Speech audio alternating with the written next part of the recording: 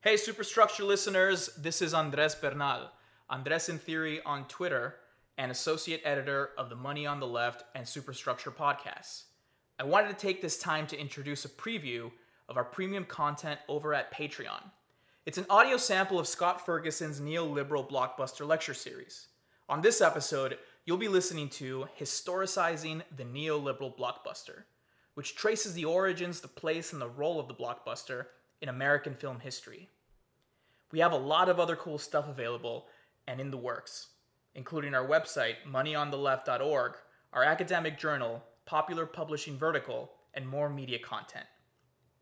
We want to be able to compensate our contributors for their time and efforts, so please consider supporting us with what you can. Also remember, this is not a hard paywall, and if you're experiencing hardships, just reach out. Thank you, and enjoy. Shallow words are never true. Your shallow words are never true. Yeah, shallow words breed nothing new. Shallow words breed nothing new. E cazzati. And the cazzati again. When we talk about classical Hollywood cinema, and quite frankly, all of cinema history, and especially early cinema history, you get kind of metaphors and language that are suggestive of the ethereal, of the kind of like light and airy, or the silver screen, the shimmering silver screen. I think it's no accident that it comes to be called the dream factory, right? There's something irreal, something, and sometimes it's romantic, sometimes it's ghostly or ghastly, but it's always this kind of strange netherworld. Again, whether it's about romance or horror or something, some combination or in between. What happens in this shift to the new Hollywood blockbuster is suddenly we start using new language, new descriptors, and we start using language like thrill ride, or roller coaster, and we start using the descriptive and evaluative language of immersion. In the classical Hollywood era, we might talk about suspending our disbelief, something like that, being caught up in the story world, but we didn't talk about immersion. We didn't talk about like this physical envelopment in a film, and that's how we start making sense of this new aesthetic, right? And what I want us to do here is to recognize that difference and resist a kind of straightforward progress story. So that, especially for those of us who adore the blockbuster, and you can adore the blockbuster. Part of me adores the blockbuster. Part of me hates it. Life is complicated. Whether you like or don't like blockbusters or blockbuster as a whole, what I want you to, at least for this class, just kind of put into suspension is the idea that basically cinema just gets better and better all the time. It's just, cinema in the old days like Casablanca, that was fine, but it was so primitive. And, thank God George Lucas and Industrial Light and Magic came along and got rid of all those old cheesy effects because it just got better, right? Again, you can think and feel that, but for this course, let's suspend that and say, let's just talk about the differences and how they relate to their historical context, rather than starting with, oh, well, yeah, this is totally so much better. So here are some of the ways that classical Hollywood cinema and really the history of cinema can be characterized phenomenologically. Cinema and cinema aesthetics and the cinema technology typically emphasizes a kind of lightness or nimbleness, right? Especially like in action films, right? The pleasure in these films is seeing these kind of featherweight bodies leap from here to there, right? And there wasn't, big booming sound effects to make you feel their weight. There was a kind of ethereal insubstantiality about the construction of mise-en-scène, of space in these films.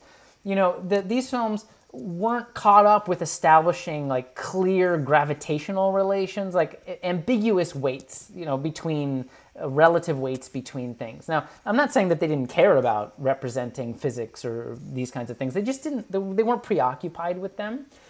Impacts were downplayed, and special effects tended to be layered in these kinds of planar relationships that suggested these kind of abstract disjuncts between various planes.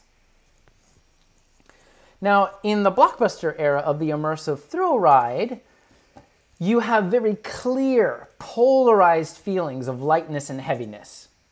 Essentially, a whole array of gravitational effects that are not just played out on screen, but are also enveloping you in an immersive experience. So that part of the pleasure of a blockbuster is to be caught up in this system of weighted lightness and heaviness. You have more and more compacted material interactions, constant impacts, and gravity simulation. These films are increasingly sound-driven, sound effects-driven, and especially a ramping up of the role and place of bass effects, which of course acts in harmony with the goals of creating these compacted material relations that are all working in these these immersive gravity simulations.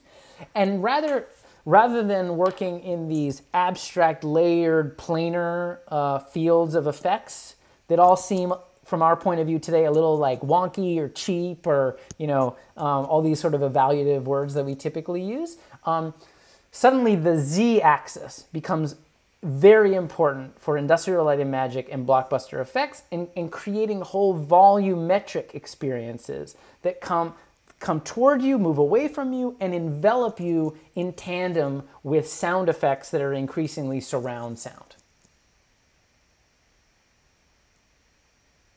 And you could add to this that the camera tends to be more omniscient, light, nimble, ethereal, the point of view, whereas the camera in the blockbuster immersive aesthetics is more immersive. It feels like it's a physical object. If a big dinosaur, puts down its big old foot, it's going to rumble and it's going to shake the camera, right? That doesn't happen during the classical Hollywood era.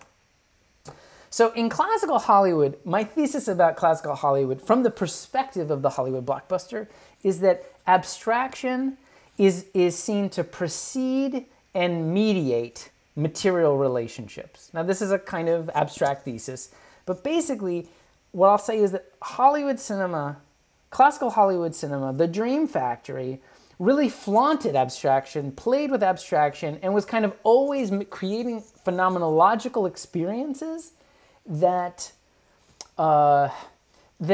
were basically like thematizing abstraction, right? Making abstraction the whole point of being there. Now, there's so many different, this doesn't look one way, right? It can be subtle, it can be really Baroque and intense.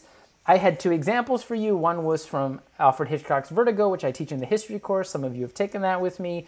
This is a film that's all about abstraction. It's an interesting point of comparison because it's about a character who is afraid of heights and falls, and there's falling sequences, but those falling sequences are not like a blockbuster. They're very abstract. They happen with silhouette. I had another more subtle example, the first 007 film, Dr. No, and this example shows Sean Connery, in a chase sequence in a car, and when they cut to a medium shot of him driving the car, he's on the soundstage, right? And what's behind him is a rear projection of a shot they took at a different time of the world, driving by behind him, and it looks displaced, right? I mean, it's a little bit of the pen in the water, right? It looks funky and weird, especially from a blockbuster point of view. So those are two examples of how abstraction is flaunted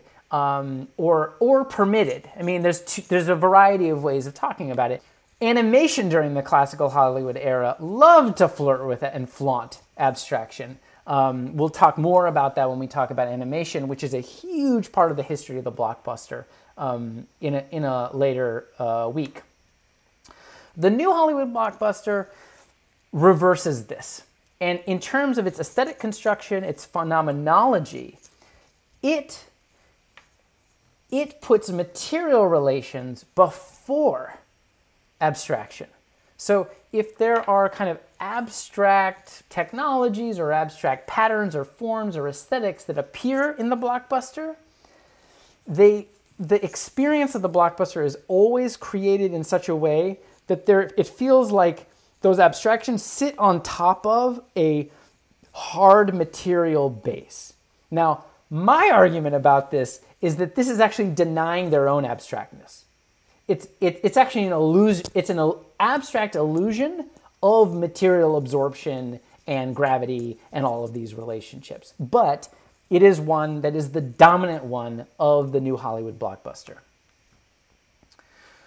So one way of trying to describe this transition is you have the continuity aesthetics of the Dream Factory, where it's sort of seeking this linear coherence through its aesthetics and its phenomenology.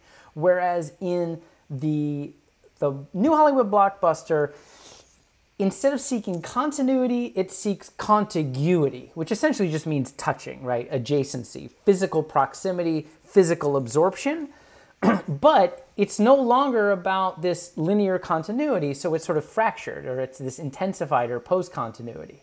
Okay, so that's another way of describing this transition. And nobody has talked about this in this particular way. This is specific to my work. And I call the blockbuster essentially a hyper-Newtonian blockbuster. This is a term we'll use throughout the semester.